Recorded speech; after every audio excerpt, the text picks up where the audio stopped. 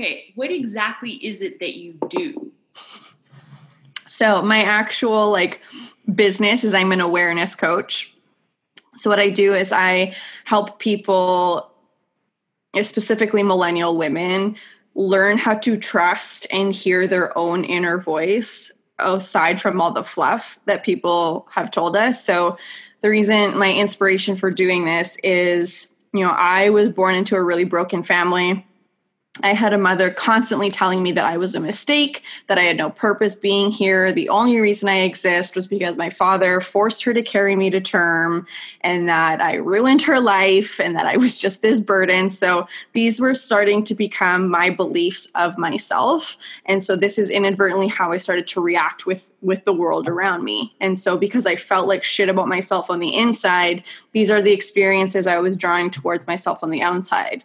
And once I started to flip that script, once I started to pay attention to what my true inner voice was telling me, not these words that my mom put in my head, and I started to become more self-aware of how I felt towards things, more self-aware of how I felt towards myself. Once I started to learn how to truly love myself, that's when my outside started to also reflect on the inside. And I started to attract these more positive experiences, more positive people who truly loved me for who I was. And yeah, my whole life just flipped around. So now I one-on-one coach others on how to become more aware of themselves and aware of their surroundings and learn how to differentiate the difference between their internal monologue and an external dialogue. Well, that was a good intro. What's your business called? It's called 1111 Illuminations. And the inspiration from that, you can see I have an 1111 tattoo here. And when I was in my early 20s, that was kind of the peak of my monstrosity, is what I like to call it, when I was really just at the lowest of my low, truly hated myself. I was in an exceptionally toxic relationship. And I ended up being cheated on in this relationship. And that really just completely took a toll on me. It triggered my obsessive compulsive disorder. It triggered my anxiety. And I just became this shell of a person that truly lost themselves. You can see in this video, I'm a tiny person as it is. And when I was going through this breakup, I legitimately became skin and bones. I could not eat anything. I couldn't keep anything down. Even water, I would just bring back up. It was so excruciating. And once I started to, get back to who I was, I started to sing again and make friends again, because I was cheated on, but somehow all the friends went to the other side of the relationship. So I literally had to start from ground zero. A complete purge, hey? Yeah, just literally had to restart. Yeah. And so once I started to do that, and I started to laugh again, and I started to just be Carolina again, I started to see 1111 everywhere. And I mean everywhere. At the time, I was working at a clothing store. My first sale of the day would be at 1111. I would go out with some of my new friends, and I wouldn't have looked at my phone all day, and I would decide to just pull it out to see if anything. Time would be 11:11. If I was at home and I was hungry, I would walk into my living room or my kitchen, time on the microphone, 11:11. I was seeing it twice a day, every single day. So I Googled what it meant, because I'm a spiritual person, as we all know. And it meant that, now I'm a spiritual person, I'm not a religious person, but it meant that when you see a set of repetitive numbers, it means that God's messenger angels or the universe or whatever it is that you believe in is sending you a message. And 1111 means on the right path. So it was when I started to live my true life, when I started to get back to who I was internally, that's when the universe was like, yes, child, this is what you're supposed to be doing. You are finally back on the right path to where your true purpose is in this world.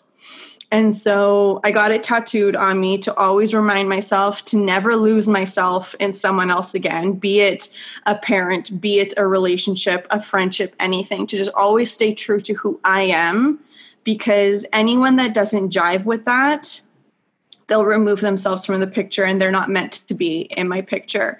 And when I stay true to that, I will draw the people who are meant to be in that picture, whose energies do align with mine, whose vibrations or who are at the same frequency as myself. So when it came time to name my business, 1111 just was without a doubt something that had to be in there. But I didn't know what else to go with it. I was like, 1111 Enterprises sounds so cheesy and so corporate-y. I was like, I'm not into that. So I kept going. I pulled out a thesaurus and I was like, what other words do I like? And Illuminations just kind of popped out at me. And I was like, oh my God, like that makes me feel illuminated. And that's what I want to do. I want to light people up. Like, let's get everybody sparkling in this world. Let's shine everyone up. So 1111 Illuminations came to be. That's okay. So there's a little bit of irony in this because my house that we are sitting in is 1118. So the building I live in, a few years ago, I lived in this building. When I was going through this whole monstrosity phase, I lived in this building. I lived in the basement in Unit 3. And then a few years ago, when I was finding a new place to live because I had a roommate and I was just like, I can't live with other people. I need to be by myself. I called this building again because it's really cheap rent. I love the location. I'm in the middle of Osborne Village. And so I called them. I was like, hey, do you have any openings? And they said, not right now, but a lot of leases are coming to end in June, July. So when we find out who's not re-signing, we'll call you. So they called me, I moved back in, and I'm in Unit 11. Yep. So ironic. It sounds like when I was listening to you talk about naming your business, it sounded like us, like with the thesaurus, like we totally did that with Revive. Like we're in the process of building this, I guess, retreat company or wellness, whatever it is. We don't quite know yet. Yeah. But when we were like in the process of naming it, coming up with a name, we were like, what? And so what were some of the words we started with? It was like, we started with retreat.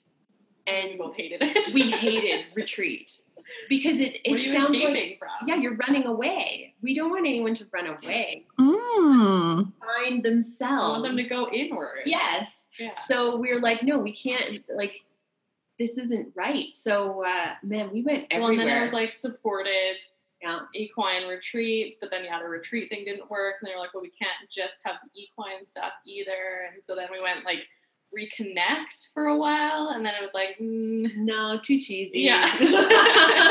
Yeah. Somehow we eventually came across Revive because like the symbolism, Revitalize. Yeah, we did Revitalize, and we're like, well, that's too much. But then Revive came up, and like the symbolism behind the letter V was just like perfect. It was like, yeah, very feminine, but like also very powerful, and like can take it many directions. Yeah. Cool. But it's thesaurus. It's handy. Yeah, one of the other Athena members actually recommended that I do that because I was just like, this is so hard. Like, how do you name a business? Can you imagine when I have to name a child? Oh my goodness. Please name it 11. Yeah. No kidding, eh? It can just be L for short. Yeah. Mm-hmm. Many ways you can go with this. I have the name that I want to name because I really want a boy. My partner really wants a girl. We're going to compromise, have one naturally, adopt the opposite gender. And so I have my perfect name for a boy, but I literally have no idea what I want to name a girl because I love my name. It's Carolina. And I mean, nobody says it like that, but I love it. So I was just like, you know what? Men name their offspring after themselves all the time. So like why can't a woman do it? Yeah. So if I have a daughter, she might just be Carolina, and I'm going to call her Lola for short for differentiation. Nice. Do you want to tell her what the tarot was you drew for this morning's podcast? Oh, yeah. Super fun. The horse. Sorry? The horse. Oh. Yeah, totally pulled the horse. I have the animal spirit tarot cards. So That's my Chinese zodiac. More irony, or is that the right word? Am I using the right word right now? I don't know if you are. I don't know if I am. You might be Alanis Morissette the word irony right now. I might be Alanis Morissette, and I'm repeating. So, are you meaning coincidence? I'll wake up eventually. One espresso, and so then Kat. Yeah, we can go here. Oh, yeah. Kat took me to a breathwork class last night in Calgary. Very exciting stuff. Went to some super crazy places. I have never gone anywhere like that in a meditation. Like the difference in the breath work and why. Yeah. Why do you go to that place by breathing? How much are we not breathing? A lot. Yeah, so I've been studying, I've been doing my facilitator training in a style of breath work. Mm-hmm. Kind of on this journey for myself for a while. And so Sarah's just been listening to me like, oh my God, this happened like all summer. And so finally I was like, Sarah, you're just coming with me to this. And like, it was wild. I had a wilder ride. Well, not even a wild, I had a different ride than I've had before, but Sarah had a great ride for her first time. Mine was all like heart emotion stuff. And I was like, oh God, I don't want to deal with any of this, but I have to. Yeah. And what did we end up finding out from your heart emotion stuff? A lot. You're not going to go into it? No? Okay. Okay. All right. That's fair. I will say, though, I spoke to someone on my podcast a few weeks ago who is also a modern witch. And she battled cancer when she was a teenager through her entire chest cavity. And she believes that she manifested this cancer because she lost her father to cancer. And she was suffering from a broken heart that she wasn't dealing with emotionally. And then her body was like, we're going to force you to deal with this. And she manifested cancer. She's in remission now, thank the universe. And she has a lovely spouse and a beautiful child. And she's just like killing the spiritual world. But yeah, it's crazy what we can do to our bodies when we, and I mean, I'm not saying you don't want to have this conversation at all. I mean, you probably just don't want to put it out there for the rest of the world to hear. But yeah, just interesting. Anybody who knows me, I'm pretty open to all this stuff. Yeah. I haven't clarified most of it. Like, I don't know how to, like, verbalize most of it. Like, even on the car ride home yesterday, we were going through, like, I was like, I don't know where I am right now. I was like, oh, I'm remembering my childhood. Oh, there's my teenagers. And Sarah's playlist didn't help. Sarah was taking me through, well, it did help, but she was taking me through like a whole emo playlist for my heart chakra. She has a talent around building music playlists around chakras. Oh, I love that. I love that. No, that is legitimately how I used to filter my emotions growing up, because I was just, my default setting was anger. And like anytime I was feeling anything, I just, went to anger because it was my most comfortable setting. But like music would help me be like, okay, am I sad? Am I confused? Like, what am I feeling right now? I love that. That's super cool, because that's, I wonder how many other people, that is exactly how I dealt with all of my emotions. And it wasn't until I grew up that I realized that the music that I listened to was incredibly angry music. Mm-hmm. I had no idea. I was like, oh, this is such a happy song. Like, this song brings me so much joy. And people would be like, that's screamo, Sarah. And I was like, no, it's happy music. Can't, like, listen to it. It's happy. Or when you show someone a song and you're like, oh, listen to this part right here. Listen to the music. And then they're like, wow, those lyrics are really depressing. You're like, oh, really? Are they? It sounds beautiful, though. It like fills my heart. Yeah, and it's where I think you said it last night. It's where it hits you. Yeah. And just how it makes you feel. And it's going to be different for everybody. But there's just some people's voices that just hit you in your heart. And then there's other people's voices that probably stab you in the heart. Legitimately. There have been certain podcast episodes that I listen to, and I love the host, but if I can't stand their guest's voice, I'm like, no, I can't do it. And the word like, if someone says like every third word, I have to turn it off. Oh my God, like Yeah, I can't do it. I just love it. I can't. I won't do my California impersonation. It might come out. California podcaster. Yeah. I'm just going to start California podcasting at any moment now. And don't get me wrong. I mean, there's a time and place for the word like, but my grade 7 teacher, anytime you would say the word like in a sentence, she would stop you and make you start your sentence over. So amazing teacher. Yeah. And also if you said, she'd be like, be quiet. Think about what you're going to say. You sound like a cretin. Yeah. She was this like crickety old woman who I just adored. She was savage. And you're a better person for her. I am. I truly believe those teachers that stand out in your minds, like teachers have such an important role. And I cannot believe they are paid such crap. Yeah, it's tangent for the education system, I guess. We're going to like Canadian story. Side past that whole topic because that will go poorly very quickly. Yeah, that will go and let's talk about, back to you. You were talking about good save, Sarah. Oh no, I did it. Now I'm going to start saying and like and driving you crazy.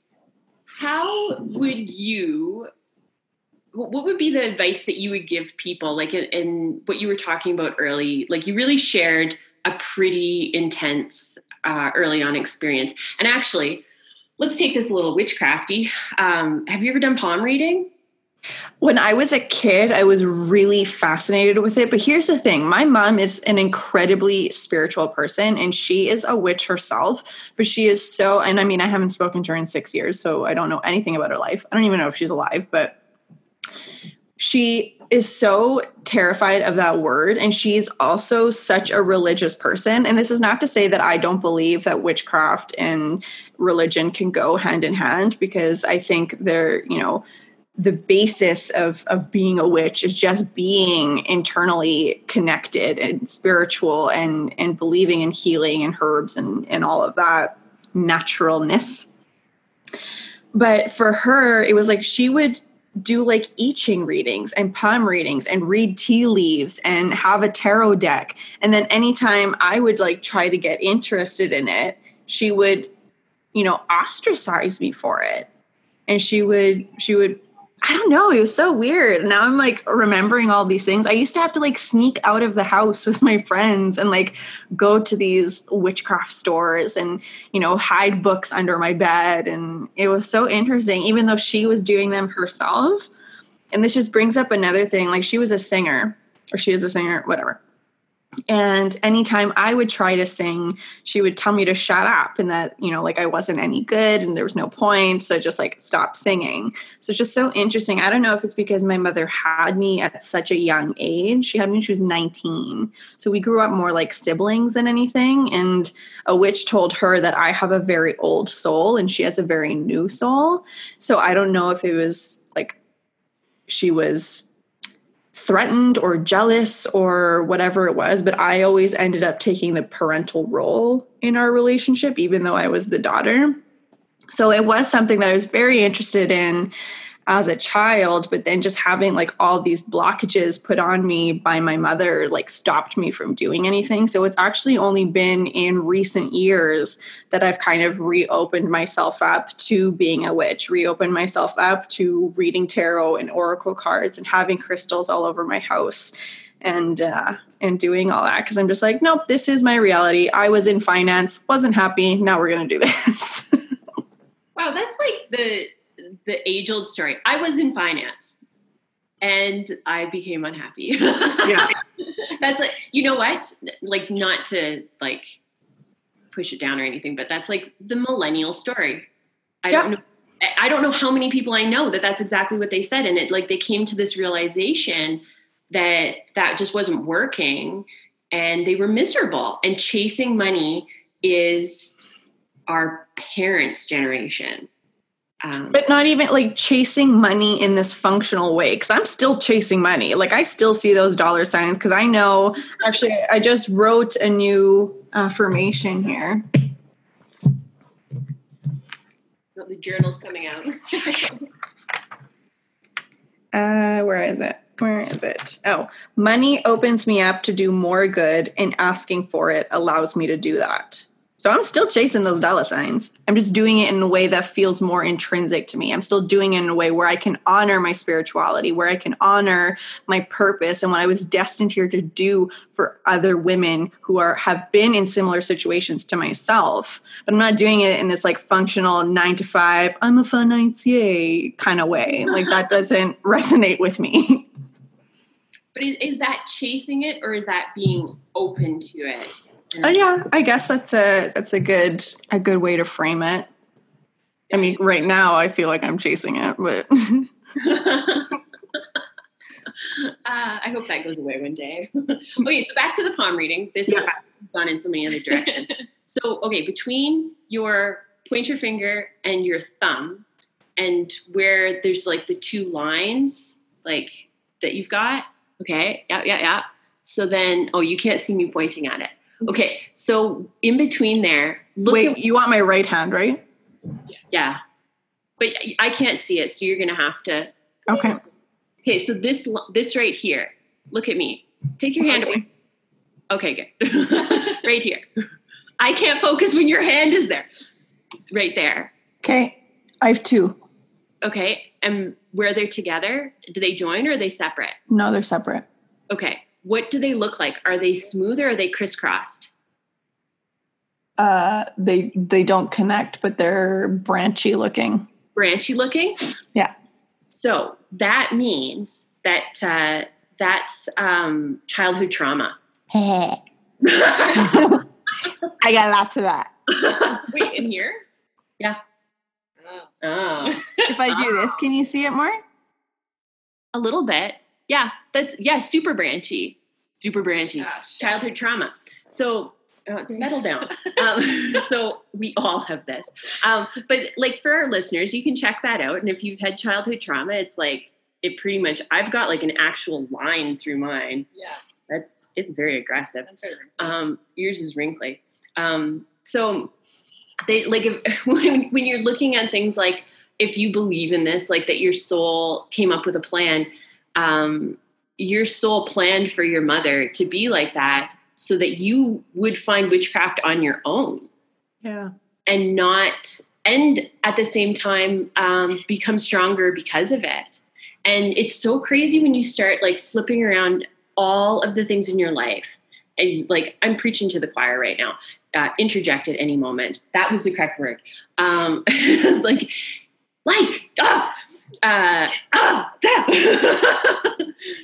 Now I'm watching. When you look at all your previous life experiences, instead of I was a victim and this hurt because, and you say, you know what, they sacrificed happiness in that part of their life to teach me this lesson. Mm-hmm. Your mother sacrificed having a daughter so that she could teach you a lesson. And that is I like that. Like huge sacrifice. Yeah. Because like just even how you talk about a daughter that doesn't even exist is with love and the excitement of that relationship. She completely sacrificed it so that you can be you and not a typical millennial working in finance. So let's just send some love to your mom. I love that. No, and it's so interesting that you say that because I have recently, cut off connections with my dad as well. And he keeps trying to like interject himself in my life, and it just keeps causing me pain, and he's not respecting or listening to anything that I'm saying. And it took that for me to be like, you know what? My mom has almost done me a service these last 6 years in just leaving me alone. Because I used to criticize her and I used to really take that to heart. Like, why doesn't she want to get to know me? Like, why am I not enough for her? But I feel like she's almost done me a favor in staying away because her and I have a very tumultuous relationship. And I feel like I keep craving this relationship that I want it to be, not that it actually is. So, like having learned that in the past, year, I have become more. And this is not to say that I was unforgiving to my mom. Our very last conversation with her, I ended the conversation with, listen, like, I love you. I forgive you. I know that you are battling your own demons. And I forgive you, you know, for everything that you put me through and everything that you had done to me. And she kind of laughed at it and scoffed it off and whatever. But I had said my piece and kind of forgiving her. But it took this last year in order for me to really be almost thankful for her for just going away. That's such a cool, it's the ultimate forgiveness, like unconditional forgiveness and unconditional love that you end up learning from those scenarios. Mm-hmm. Because you're loving and forgiving despite all of the faults and despite all of the scenarios where maybe we're the victim, or if you can, like, we can use that word, especially with kids, but like in that scenario, it's the ultimate form of forgiveness, because you're not forgiving, as if you ate the last chicken nugget. Like, I'll forgive you for it, I guess. It's the ultimate forgiveness, because you're forgiving her for not being a mom. Yeah. Which is so huge. And when you can move past that, it completely changes you. Yeah. Changes you. Yeah. Well, my mantra is positive outcomes only. And I was literally just interviewing someone on a call before this for my podcast. And we were talking about how my mantra, like, people listen to that and just assume that, you know, my life has been la-di-da and like super positive all the time. And I see the world with rose-colored glasses, and I believe positivity is the only outcome to ever have existed. And it's like, no, if you actually look at my lifeline, if you look at my timeline, like, I've gone through some serious traumas, and like, I fully recognize that there is evil out there. I fully recognize that there is negative experiences and obstacles that we need to work through and learn from. And whenever the universe sends you something that you don't want, it's not because it's not listening to what you don't want. It's because that there are messages and lessons in those experiences that you need to learn that will help you ultimately reach your end goal. And so when I say positive outcomes only, that doesn't mean that I think the entire journey is going to be this positive experience and everything is just going to magically work out at every step of the way. It just means that when we come to the end of that, it's a positive outcome only at the end. That's the only option. If it's not a positive outcome, it means you're still learning. It means you're still working towards something. It means you still have things to go through. When you have reached that positive outcome, then you can kind of like sit back, rejoice, accept that, embrace it, and then move on to the next thing. That is a fabulous explanation of that. Like, absolutely fabulous. Everything is an opportunity, and it's just how you look at it. Yeah. Absolutely everything. This past month has been so gritty. I broke my ankle. Venus. And that little bitch. Not you, Venus. And breaking the ankle has been like, it was the best thing that happened to me this year for growth. Mm-hmm. For growth. Yeah. It's just been so incredible, because it ended up taking me on a completely different path. And the things that keep popping up for me is, you don't know the path that you're supposed to be on. Trust. Yeah. You're not following your path yet. Trust. It keeps coming up. So what did it do? It broke my ankle to get me off the path. Remember my Instagram post where I had to pay $200 to get my car back because I put going to my immediate job instead of working on my business? And the universe was like, no, child. Yeah, that was me. Lesson learned. But no, I always tell people there are always two ways that you can look at anything. And even Trump being in power right now, atrocious. A joke, makes me want to gouge my eyes and ears out. But it's a learning experience, because look at all the cockroaches that are coming out in the States and around the world.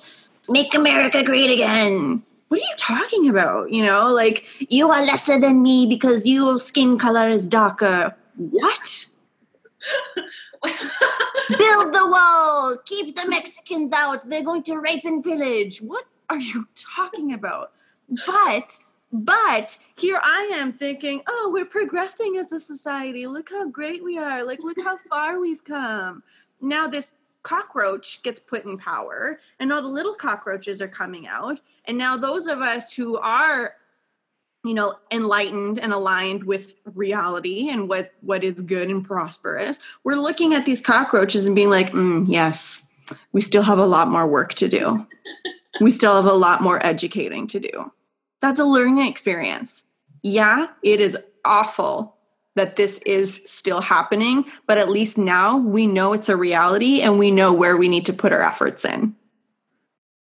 That's so true. That's how I've thought about all this stuff too, where it's like, and I tell this to clients all the time in terms of like pain and recovery and whatever, it's like, as long as things are changing, we're on a path forwards. And sometimes that change isn't going to be a relief of symptoms. Sometimes it's not going to be like a positive outcome right away. But if things are changing, we're moving. And if we're moving, we're going somewhere. And if we're going somewhere, we have the chance to find something better. So it's like, even something extremely negative, like whatever, an increase of symptoms or something bad happening, or you breaking your ankle, like whatever, or Trump being in power, like all those things are just, things to work on, things to be aware. Like now we're aware of them. Now there's enough to build that awareness and say, okay, well, if we know this is happening, then we can develop a plan forwards from here and deal with it. Like if you're aware of it, we now have a solution. And that's why I call myself an awareness coach. I don't like the term life coach or mindset coach. If somebody else wants to use those terms because that's aligned with them, that's amazing. I'm not here to pass judgment on anyone, but I coined myself an awareness coach because I feel like that's my purpose. I'm that thorn in everyone's side that says what everybody is thinking, but they don't want to hear it. I'm the blunt and honest best friend that's like, those pants look awful on you. If you're happy in them, cool, wear them. But I think you would look better in something else. That's just my opinion. I'm going to say it. You take it and do with it what you will. But I'm here to bring awareness to certain things. I'm here to bring awareness to your life. I'm here with the podcast to bring awareness to certain issues, to bring awareness to people's stories. And I think that is so key because once we start being aware of things, we can't turn a blind eye to them anymore. Yeah. And it's phenomenal how many people are just unaware. Yeah. Completely. Yeah. And I say, kind of tying it back into what we were talking about. And I loved that you said, my mom sacrificed having a daughter to make me who I am. I like that lifted my heart. And I always say in my episodes, when I talk about something traumatic that I've gone through, I'm like, I wouldn't change it. And I know a lot of people look at me and they're like, oh, like you would still have gone through that. And I said, yes, because going through these things helped me and turned me into who I am and helped me prepare to be able to be there for other people going through this. So, I experienced sexual assault at 8 years old. So when my first friend came to me as a teenager, I already knew how to process that and help her through it because I had gone through it at such a young age. And so when people hear me say, like, I wouldn't change that, I wouldn't, because I wouldn't have been equipped to help everyone else. And the numbering is heartbreaking how many people have come to me with their sexual assault stories. But they come to me because I have my own, because I went through my own experience. And because I went through it so young, I had a long time for people to use me as a resource and an outlet and an ear to listen to them and to believe them. It's turning your traumas into tools. Turning wounds into wisdom. Yep. And that, I think that's a lot of what being a modern witch is transformation. Yeah. It's transformation of it's alchemy. It's straight up alchemy. Yeah. And that's every aspect of your life, turning the breath into renewed life, or the breath into the birthing. And that's what they were talking about a lot, which was interesting. Yeah. And just the idea of transformation. And I think what you're talking about with politics too, it's a time of transformation, and it's putting the spotlight on the parts of society that need the most intense transformation. And that are broken. So I shared on Facebook Live, I think, last week or a few days ago when marijuana became legalized. And people assume that because I've never smoked before, that automatically makes me anti-weed. I really don't care. It's a natural herb that just occurs in nature, so I'm far more against alcohol, which I don't drink, but it's legalized and everyone is whatever, and if you want to drink, that's fine. Again, I'm not here to pass any judgment. I'm here to be aware. And so I shared this video on legalization, and I was like, this is not me saying I disagree with weed being legalized. This is not me saying I disagree with weed in general or marijuana or whatever you want to call it. I just said, we need to stop putting so much power in this word legalization, because several people have come up to me and are like, oh, are you going to smoke weed now that it's legal? No. Well, why not? I'm like, weed is the same today as it was yesterday. Science is all the same, still grows in the same places. Like, nothing has changed. But now that the man is saying it's okay, everyone's just going to be like, oh, it's okay. And that's not me saying I think weed is wrong. I'm just saying the reason why I didn't smoke weed wasn't because it was illegal. The amount it's around us, like, it might as well have been legal anyways. Everyone was doing it. Everyone was smoking it, growing it, selling it, eating it, inhaling it, whatever. It was everywhere. But now that it's legal, I'm going to, be, what? No. And everyone was so hung up on the fact that I used weed as an example for this. And I was like, no. Weed is just the vehicle I use to bring the point home that just because the government tells us something is legal doesn't mean that it changed from yesterday. Doesn't mean it's like good or bad now.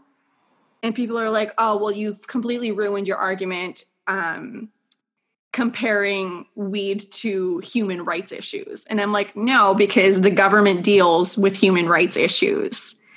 Children are being separated from their parents in the United States and being put in detainment centers or whatever they call them, to make themselves feel better at night. It's atrocious. But it's legal. Has anyone brought up the fun parallel of how the Catholic Church has turned into democracy? No. Oh, God. Welcome to the podcast. I mean, but really, it there's so many parallels because, okay, for instance, the Catholic Church's views on women. Yep. And what women do, what's right and what's wrong. And I'm talking, to be like gentle. Black and white. Yeah. Yeah. Let's say the Catholic Church 600 years ago compared to democracy right now. This is right. This is right. This is right. This is right. This is wrong. If you do this, if you're a witch, we're going to burn you. Yep. If you have weed in your pocket, we're going to put you in jail. Oh, but now it's okay. Yeah. We decided it's okay, so it's okay. You're a witch? That's okay. Yeah. And this is exactly what my point was. And everyone was like, are you comparing weed to stealing babies? And I'm like, no. I'm like, weed is literally just the vehicle that I am using. Segregation used to be legal.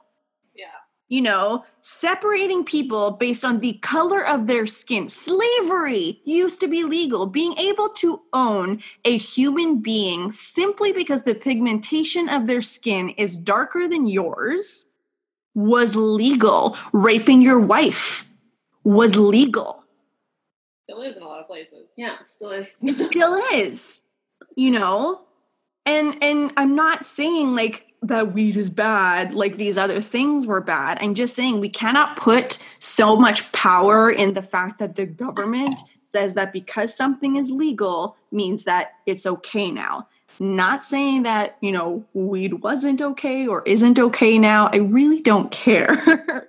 It's just a vehicle that I'm using. Our system is broken.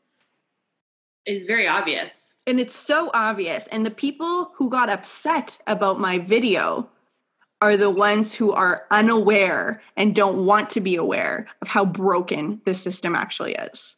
It's very hard to be a sheep if you know what's going on. Yeah. It bursts your bubble. Yeah. Throw me to the wolves and I'll come back leading the pack.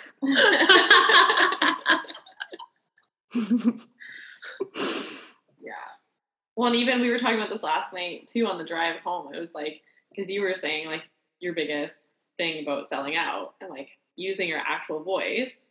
But then how almost now it's become like being authentic and being in your true purpose. Like that's the new trend. Yep. So there's people now using that as a branding tool. Yep. Whatever they're doing. But when you actually look into different things that they're doing, and it's like, well, you don't feel very authentic to me. Like your Instagram is creating this picture, but then your reality on the other side of that Instagram is a totally different thing. But by using the hashtags for authentic and grateful and gratitude, I mean, you did that yesterday. It's my favorite hashtag. It's a great hashtag. Do less to be stressed. But like all these things have now, like being woke is a trend, right? But how many people who are woke, hashtag, it's if you think you're woke, you're probably not woke. It's crazy. Well, and I've got this one friend. Hey, let's do a little say hi to California Cat. California Cat. Hi, California Cat. Like, hi, California Cat. You? She gives me shit on a regular basis if I use the term enlightenment out of context. She's on it. She's so fast. She's like a viper. She's like, you can't just throw that word around, Sarah. I'm like, I'm sorry, I meant awareness. But it's true. You can't throw that word around because awareness is one thing.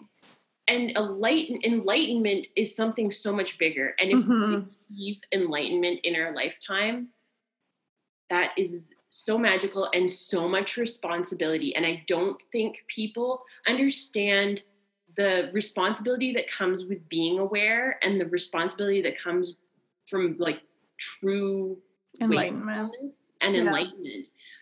That's not something fluffy. That's not you prancing through the meadows playing with butterflies.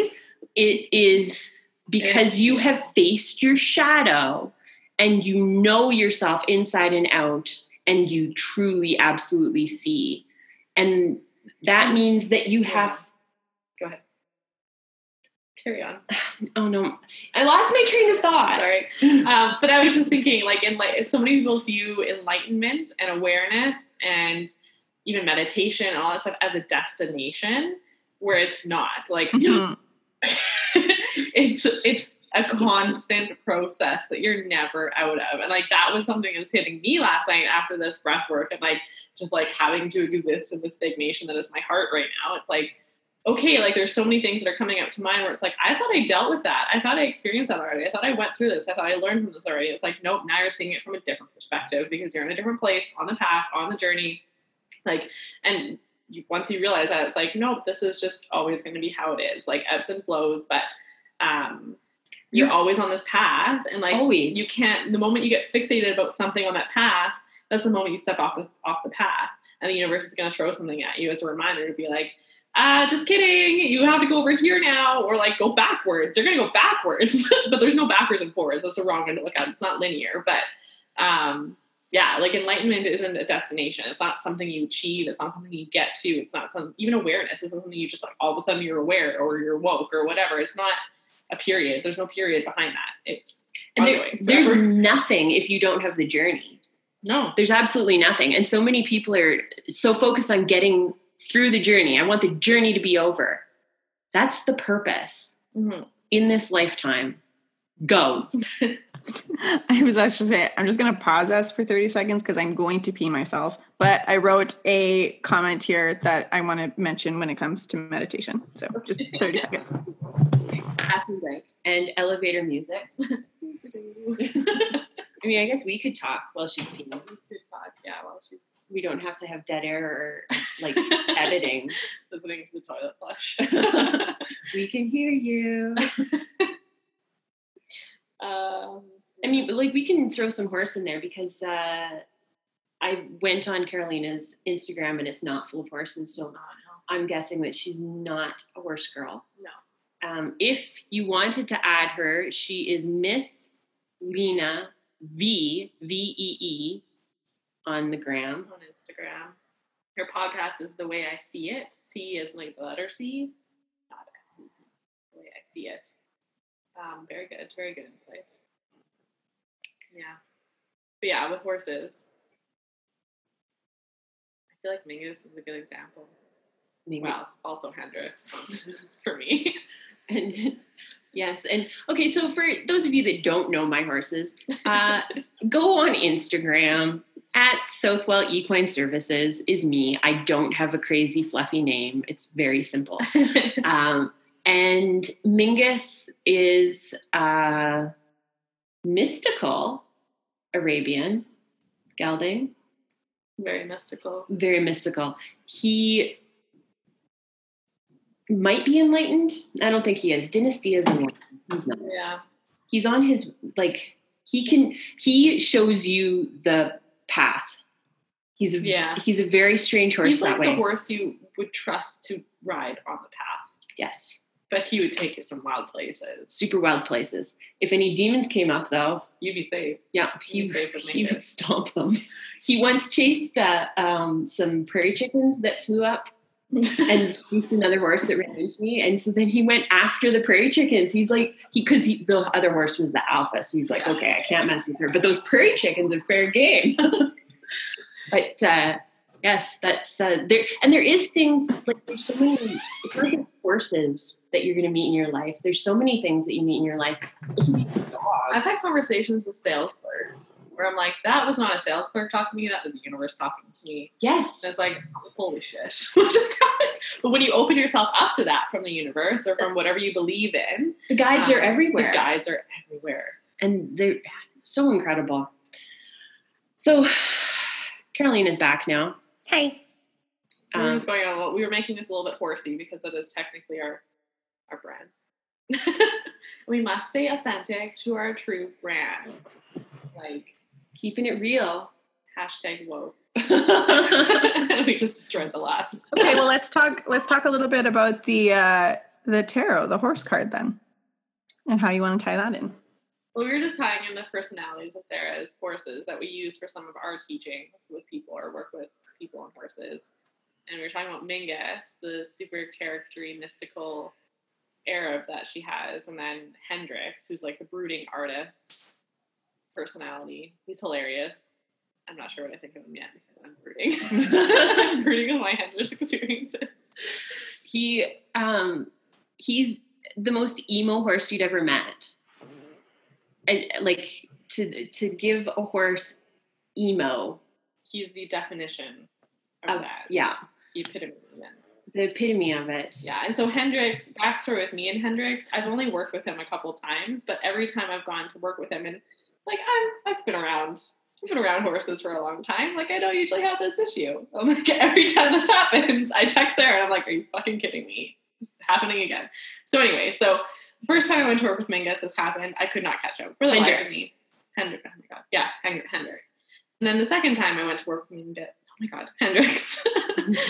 This was like months later, could not catch him for the life of me. And every time I went into his pen thinking like, you can, like, there's no, like, well, I went into exactly how you said I went into it. It was like, I'm going to catch you. We're going to do some work together, blah, blah, blah. Which is, with Hendrix, you can't do that. And every single time she texts me, she says he's being a dick. I never say that. I never type it out, but I'm thinking. But she thinks it. So then I go in and he comes running over to me and he's like, she's being completely unreasonable right now. And I'm like, I'm sorry, buddy. And he just comes up to me and then takes off. And so then I go in and I have to tell Kat, she's a fairly strong, independent female. And I have to tell her, this is all you. This is 100% you right now. And I get a little bit angsty and angry. And then I have to deal with her wrath and her glaring, piercing eyes of how dare you say this is me. And then I walk up to Hendrix, I put the halter on, and he's like, yeah, I'll talk to you. Her? No.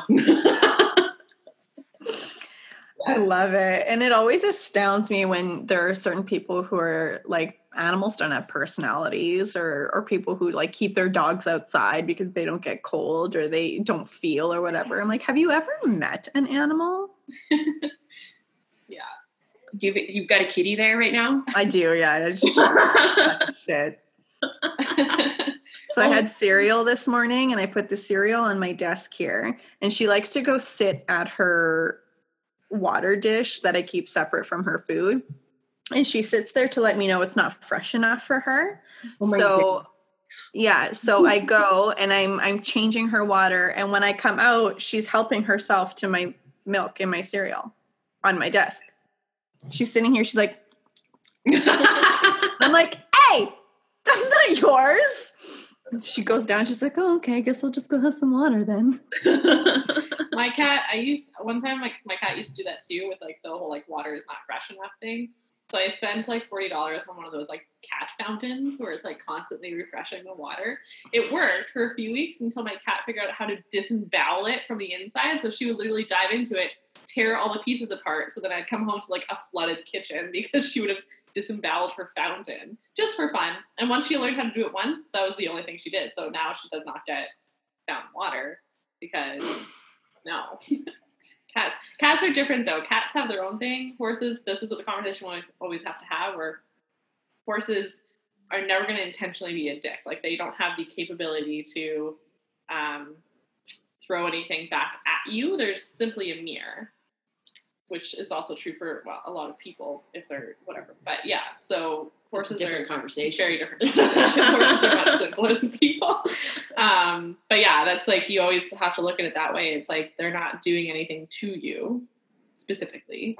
They're doing it for you. They're doing it for you. They're always doing it for you. They're just mirroring things for you. Yeah. But our human nature is to blame and victimize and to be like, well, I'm doing everything right, so why are they not listening? They're choosing not to listen. It's like, no, you're just not having a conversation. Yeah. Okay. So back to your pre-P note-taking. Right. Meditation. So in terms of, meditation being, a journey and not a destination, I have struggled with meditation forever because I am very much a next step person and I'm always overthinking everything.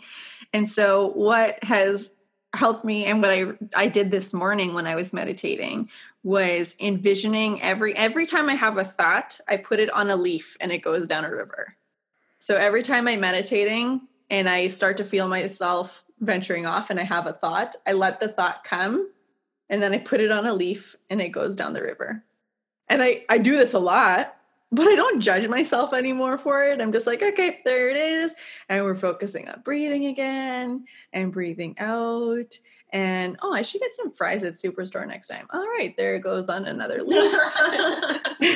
And breathing in again, and breathing out again. And, I should do a weed conversation on the podcast.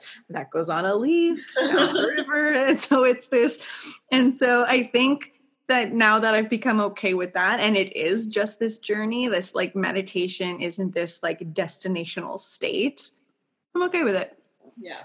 I'm all right with my struggle with meditation. Something we talk about in the breathwork stuff a lot too, where it's like just being open to whatever comes up in the present and saying yes and being curious, but not like fixating on it, like not to it, just like allowing whatever comes up to come up, feel it, experience it, and then let it go. And that's something interesting the facilitator last night mentioned, was that we're in an ideal state, we would only experience an emotion, whatever that emotion may be, for 90 seconds.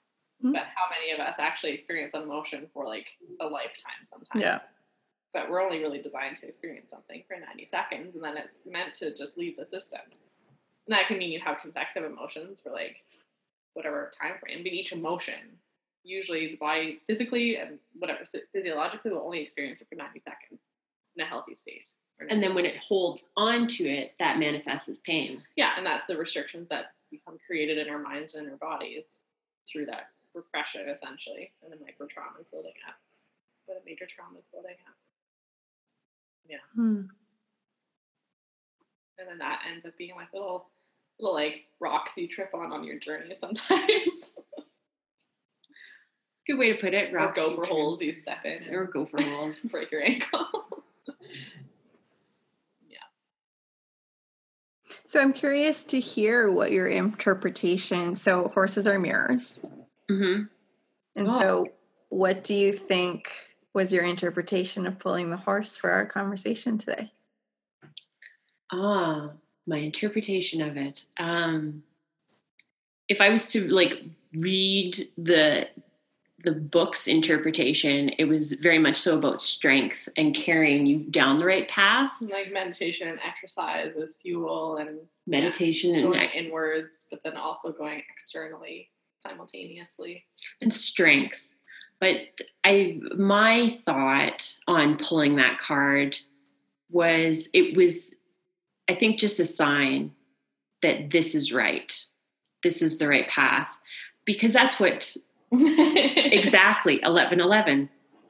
It's so bizarre how many little things happen, but my signs end up being very horse related, because that's just where my brain is at all the time. And if I dream, there's horses. If I'm breathing, there's horses. That's what I follow. They're my guides through everything. And yeah, to pull that card, that for me is a huge sign. I pulled the card, so that this is where right now, this moment, this is right. Yeah, and it made sense too. Like a big theme for, I mean, arguably a lot of people right now, but for sure both of us, has been just being present, like being okay with each moment and just being present in each moment. And that's to a large extent what horses do for us. Like if you're on a horse and truly experiencing whatever lessons or whatever mirror or whatever reflection they're mirroring back at you, you have to be in that present moment. Each present moment is going to bring something different. And it'd be the same if you're doing yoga or if you're doing whatever, something you're truly in a flow state in. Like you have to be in that present moment. There's no other way to function. As soon as you take yourself out of the present moment, you're not in that flow state anymore. Your journey with meditation is a perfect example of what it means to be with a horse, because so many times it's so perfect, because so many times you're working with them. And I always find that that's one of the biggest things I have to help people through is those leaves. They are sitting on that horse. And so your spine is connected to another being's spine. You are communicating mind to mind. And when that's not happening, when you're thinking about what's for supper tonight, and I don't like that sound, and going down a bunny trail thinking about something your significant other did. Oh, my back hurts. Oh, my shoulder's super tight today. Oh. Emotions, pain, you're thinking about anything, and you're not sending them down the river, then you are completely disconnected. So now, instead of riding, the horse is perfectly capable of feeling intent and communicating through intent. And when you are so disconnected, you then have to resort to the physical. So now you're controlling and you're conquering that horse. So when that horse doesn't do what you want, more leg, more hand, more bit, more spur, you're conquering. That's exactly how you're going through your life. You're going through your life trying to conquer it. And we all know you can't conquer your life. And even like you can watch Trump attempt to conquer everything. It's going to blow up in his face, and it's not working. His wife hates him. Yeah, I don't think anybody likes him. That's not a life. So when you're conquering that horse, you're not experiencing what you could experience. You're not on that journey. You now have a glorified dirt bike that breathes, and you're slowly disintegrating its very being and its soul. So when that was a little bit, that's what happens. That's only because I've brought them back from that place a couple times. And every time when you're like, no, you don't have to be here. You're a horse. You can be up here. And when you say that to them, every single horse is like, you're right. Thanks for not being a dick. Because they say that to us a lot more than we say that. Like, We are dicks. Well, that's something you were saying yesterday too. It's like when you forget to have that conversation with them. And that, I mean, that should be, you can interchange that conversation with your horse, conversation with your inner self, conversation with another person, or conversation with a situation you're in, whatever it may be. It's all connected. It's all connected. But when you're on a horse, or when you're working with a horse, if there is an ongoing conversation where it's that diplomatic, essentially, relationship, where there's give and take, not even give and take, but just you're talking, you're communicating with each other. That's just something you were mentioning yesterday, where so many times, especially with your one horse, Dynastia, it's like she'll be screaming at you and be like, I can't hear you, or like whatever. Maybe, and horses have different ways of bringing that up, where it's like some will do something physical to get your attention, some will just not listen or whatever. But if you're open to listening to what they're saying or what they're trying to get your attention with, then you can actually re-engage in that conversation. But if you're trying to conquer something, if you're trying to just like bulldoze your way through something, you're not having a conversation with it. You're trying to take power over it. And that only gets you, doesn't really get you anywhere. It causes resistance. Yeah. Exactly. And the idea, just the idea of learning how to send leaves down the river is something that ends up affecting every part of your life. So if you're doing something with your business and an opportunity pops up that you're kind of like, that opportunity is like me thinking about French fries right now. You can send that down the river too. You don't have, just because something popped up doesn't mean you have to jump on it. Yeah, you don't have to react to something instantly, just like when it's there. So it's the horses, they're so easy to relate to so many of these topics because it's wakeful meditation.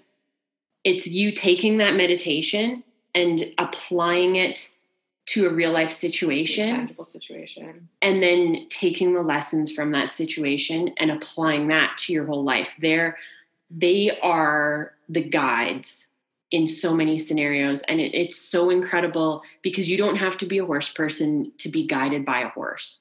Mm-hmm. It's just being willing to listen. Mm-hmm. And then once you kind of can see this and you can have that wakeful meditation, then all of a sudden meditating, it changes. It doesn't change the right word. It evolves. It evolves because it becomes more of a state that you're existing in as opposed to a state you're trying to achieve, if that makes sense. You can kind of just drop into that place. Yeah. So you're not having to have that consciousness aspect where like, all right, I'm sending something down a river, I'm letting it go, or I'm seeing it float across the sky. You don't have to have that conversation with yourself in that moment. You can just exist in that moment, and all those things happen automatically for you. Is that something I've noticed as I've gone through that journey? It's like I used to have to do the same. For me, it was like imagining myself as the river. Like I was just the river, but being that flow in the water. Whereas now, I mean, this is after a substantial experience in meditation and yoga and starting this breathwork journey that I've been on. And it's like, now it's different in that I drop into that state and I'm just in that state. And I can come out of that state when I need to, if I want to, but I'm just in that state. And there's not much that takes me out of that state unless I choose to, but it just takes you to a different realm almost. It is a very different realm. And it's the same with riding. As I've been more able to just autonomously drop into that state when I'm in a meditative state or in a class or in a breathwork session or whatever it may be, or even sometimes working with clients and working with that, like you just kind of can drop into that and be present with it. That transfers into my riding, that transfers into my day-to-day life, that transfers into all those little things. And we talk about reactiveness in one of our recent episodes, and how once you learn to sit back and be present in a situation or a moment or whatever it is, and just let it unfold in front of you, instead of saying, well, this and this and this, and like, oh, I got to get this said, or they shouldn't have said this, I don't like how they said that, I don't like how they worded it, or like, I need to word that, whatever. I call it type A-ing something, where it's like, there's a fixated goal to every reaction, or a need for a reaction in its own. I don't know where I was going with that, but once you get comfortable, like you said, sending something down a river, and I would transfer the same thing to get comfortable with not reacting, not becoming a reactive individual to whatever you're experiencing. The whole conversation changes, whether that be with the horse, whether that be with a significant other, or a relationship, or a friend, or yourself, or your inner child, or whatever it may be, it just changes. When you stop trying to conquer your life and react to it and control it, and you just allow it to happen by completely letting go, trusting, everything changes. Never in the way you think it's going to. Well, I actually talk about this like in my coaching program, how the broad way my coaching program goes is we get clarity on what your desires are. So what your goals are, what you actually want to come out of this program. Then we get clarity on what your limiting beliefs are. And a lot of them are actually subconscious that you've absorbed in your theta state as a child, and you're not even aware that these are your limiting beliefs. Then from those limiting beliefs, we go into transforming your beliefs, because once you find out what those limiting beliefs are, we need to now change them into something. So if you say like making money is hard, we need to transform that belief into like making money is fun, right? And like transforming that. Then we need to clear any negative energy that you might be holding. So let's say, your limiting belief was making money is hard. Now you're transforming that into making money is fun, but you still have a lot of guilt and shame blocking your energy from like carrying debt, for example. So we can do all the work in the world, but if something is blocking that, if we have energy blocking this work, it's not going to go anywhere. And then the last step is activating your divine feminine energy. And this is not to say that only women have feminine energy. This is just to say, in the broad sense of feminine energy versus masculine energy is very independent, assertive, aggressive, whereas feminine energy is very much community, working together, empowering one another, making each other powerful. And so activating that, you surrender yourself to the universe, because you have to take inspired action and put the work in for sure. You can't just sit in a room and be like, I'm going to be a millionaire and expect it to fall in your lap. That's not realistic. That's not what's going to happen. But you have to do work that feels good. You have to take inspired action that feels good. And this is also tying into the conversation that if you have to bulldoze your way through something, if you feel like you have to conquer something and really just domineer it, you're creating resistant energy. And that is going to block you from getting what you actually want. And so you need to activate this co-creation, this community-like feminine energy with the universe, because you are essentially co-creating with the universe. You're co-creating your reality with the universe. And so you have to just surrender, let go, have faith that the steps that you've taken, the inspired action that you've taken is enough. And then the universe will help you get to the rest of it. Does that make sense? Totally. Yeah. It's like the Paulo Coelho quote where it's like the universe is always conspiring with your greatest dreams. As soon as you make that clear for yourself, is that the universe is on your side. Things are happening for you, not to you. Yeah.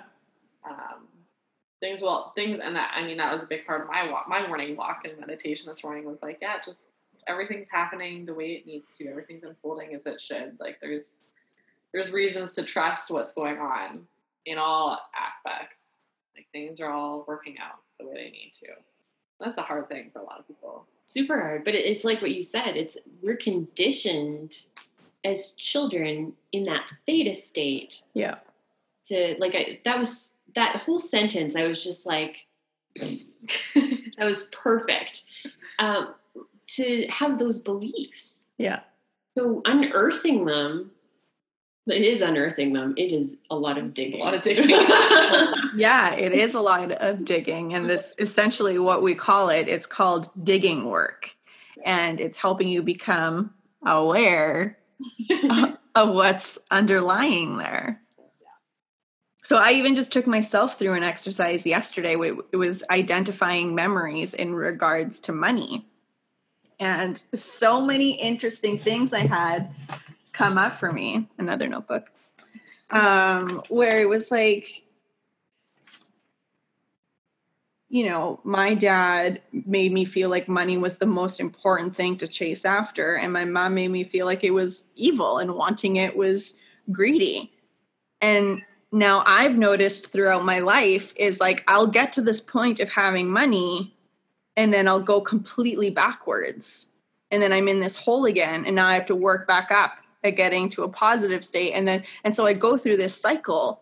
And when I went through this exercise, I was like, holy shit, that makes sense. I had two conflicting ideas when it came to money buried inside of my head. You know, like chase after it, but having it is bad. So let's get rid of it all. How many people have that though? Yeah. It's so awful. I think that I've really been thinking this a lot lately because I've been meeting more interesting people. The next generation, not our generation. Our generation has a lot of work to do. We are going to have to buckle down. And not like the next generation, but the generation we create should be a fairly aware generation. Just for the simple fact that we know all of the things that were put in us from a young age that fucked us over. And we are aware of that. And it just talking and seeing small children now and how people talk to, like how they raise them. The previous generations were entitled. Like, no, you can do no wrong. You're perfect. I was raised to like the hard work, and you're perfect. You don't have to work that hard. Hard work is hard. I don't want that for you. So everything's good. We all win. I don't want that for you. I don't want that for you. Yeah. They have no work ethic. Mm-hmm. Nobody wants to work right now, except for like this select few of us that are working our asses off, but have to figure out, oh, you don't have to if you let go. And it's such a strange contrast, but I'm very curious to see what the next upcoming generation has, because we've got so many more people that are aware of this, and I don't know what they're going to teach the kids. I don't know what's going to end up happening, but it has to be an improvement on this. Mm-hmm. That's got to be where we're going. I think it always is. Like, I think every generation has been a tweak. And like some of it's been like leftover shadows of the previous generation based on the parenting and the conditioning and all that stuff. But as we go along, I mean, the way I've felt in the last little bit about our generation is we're kind of in a renaissance. Like, the cultures are shifting again to be more open, be more free, fight for that open and the awareness and the accepting of everything and being open to everything. Like, that's the way things are shifting, and there's a lot of resistance against that too. But if you look back to other, like in history, like other Renaissance times, it was the same thing. There was a culture that was artistic and free and doing all these like crazy things and experimenting and finding all these new things. But then there was the opposite to that culture in the same time period that was the structured religion. That's when it started to come up, and it took power over the Renaissance community. Yeah. And then I feel like we're interesting a transition like that again too, where that Renaissance type culture is coming up, but then you see the resistance from the structured, controlled side, that masculine domination, that controlling, bulldozing, conquering side coming back up in resistance too. So we're going through a similar reincarnation almost of that time in my mind. So that really ties into my Catholic Church reference there. It's just like, yeah. But I mean, even like I've used this, like when I've commented on some of your stuff with this too on social media, where it's like, it's almost like we're going through another witch trial scenario. Who's going to win this time? Is anybody going to win? I don't think anybody won the first time. Nobody actually wins. There's no linear path to any of this, but it's the same thing. The cultures are rising up and people are saying, well, I don't like your point of view, so I'm just going to shut it down and create mine that's right. And I'm in power, so I can decide what's right. But now we have this questioning in society where it's like, well, do we have to listen to whoever is in power? Not really. What's saying that they're in power? Like, what is... Yeah, like this is a system that was implemented eons ago. Yeah. I mean, not legitimately eons, but like, you know, a long time ago. And a lot of things that worked a long time ago aren't working anymore. Mm-hmm. So yeah, this just ties back into my weed video. Like, who is to say that the system isn't broken? I'm here to say it is broken. It is very much broken. Yeah. The fact that 1% of the population earns 96% of the income flowing around in our economy is absurd. I mean, we've got a lot of work to do on Equality, but what you were talking about, Limiting beliefs. Limiting beliefs, yeah. That means that 99% of the population has limiting beliefs preventing them from making money. 100%. Yeah. Like 100% in agreement, not 100% of the population. That could have been confusing. Your math is off. But yeah. Yeah. Something's not working. And well, here, let me rephrase. Something's not working for that 99% because it sure as hell is working for that 1%. Yeah. Right? And now we could get into conspiracy talks. We have to start a separate podcast. We might. We could come up with a fun name in the thesaurus. Yeah. Never fails. No. We are over the hour mark, so I think we should probably wrap this up. And not that this, I mean, this is a good, we kind of started leaning towards conspiracy, so let's wrap it up before we say something that gets us into trouble. But thank you. This has been so much fun. Yeah, thank you for inviting me on. Where can people find you if they want to reach out? Instagram. I love Instagram. I am all over Instagram. I'm at Miss Lena V, MissLinaVee. I also have a website right now, but I'm relaunching and rebranding. So it's www.thewayit.com, which is also the title of my podcast, The Way I See It for Carolina. But I'm hoping to merge my business and my podcast onto one platform. So Instagram is probably the safest bet. Cool. Well, thank you so much for joining us. Mm-hmm. Yeah, I'm sure our listeners will enjoy this. And this has been Your Course Is Not the Problem with Sarah and Kat. And you can find us on Instagram as well, of course, at Southwell Equine Services and at Rideball Performance. And we will talk to you all next week. But maybe not. But, I mean, we'll talk to you next time. Our timeline sucks. We'll talk to you soon.